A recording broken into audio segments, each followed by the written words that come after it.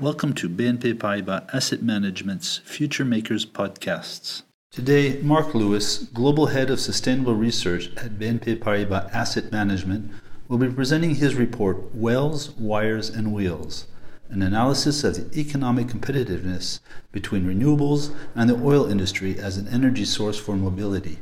For the third episode of this series, Mark explains the impact of renewables on the European utility sector.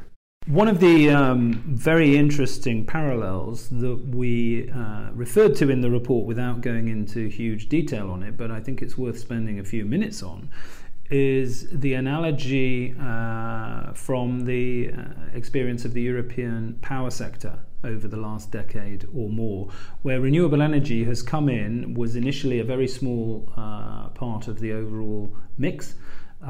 But because it was taking a lot of the annual growth in demand, and ultimately by about 2007 was taking 100% of the annual growth in electricity demand across the whole of Europe, it ended up having an extremely disruptive impact financially on the major European utilities. And I think this illustrates a very key point, which is going to be crucial for the oil industry as well now, as renewables in tandem with electric vehicles really start to increase their take-up amongst consumers, and that is this, that what matters for the financial markets and for investors is not the speed of change in the overall level of demand for a given commodity.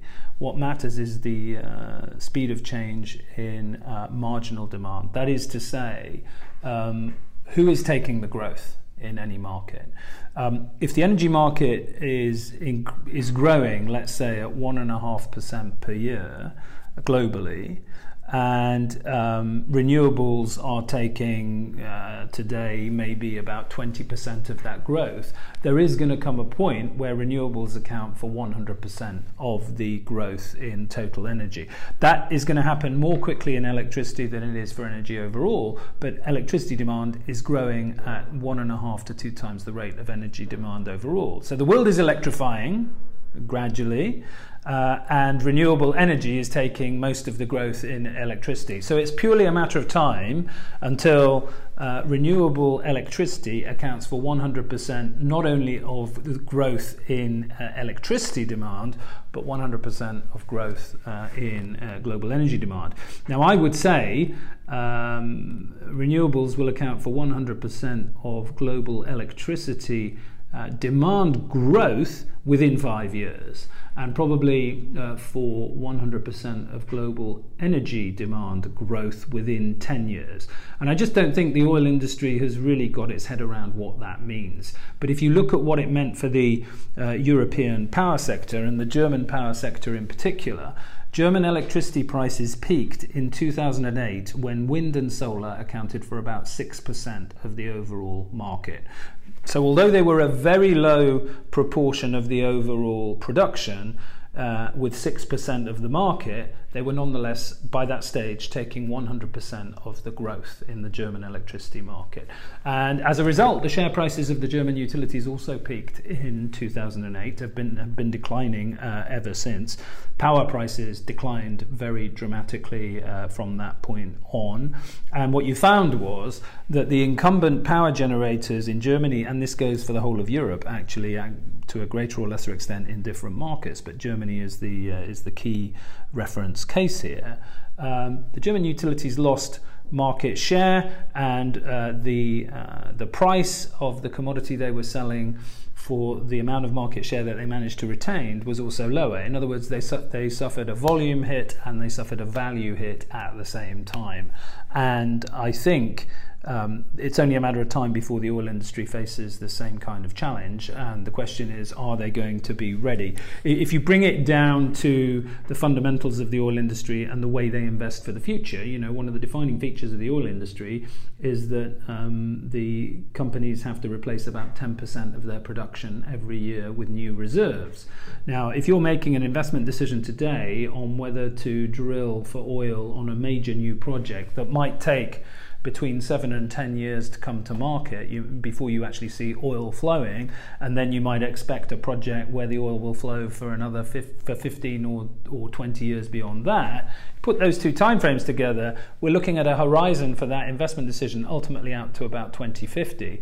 If the cost of renewables continues to fall as dramatically as it has been doing, and whilst that rate of reduction in cost might slow down, for solar in particular, there is still an enormous amount of cost cutting that can come with economies of scale and technology improvements. So as those costs continue to fall for renewables, and as electric vehicles continue to increase their market penetration, then the risk has to be that by the time we get to 2030, never mind 2040 or 2050, the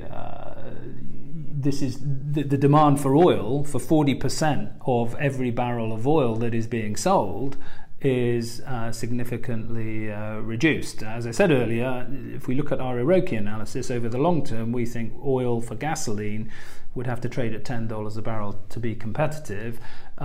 So if you're investing in a high-cost project today that's got a 7 to 10 year lead time and an expected life of 15 to 20 years, you have to be sure that you can sell that oil at a price of $20 or less to be competitive. And I think there are just very, very few new projects out there for oil companies at those kinds of price levels. So I think they have to be very cautious now in their investment strategies going forward. Otherwise, there is a risk that the investments they make will be subject to stranded asset risk over time. Remember what I said earlier, 55% of global oil demand is for road transportation, and we estimate that of that 55%, 40% in absolute terms, so 40 out of the 55, is at risk or is susceptible to electrification. This podcast presentation includes a discussion on current market events and is not intended as investment advice or an offer of products or services by BNP Paribas Asset Management. Please keep in mind that the information and analysis in this presentation is only current as of the publication date. The securities mentioned are for information purposes only and should not be considered as an investment recommendation.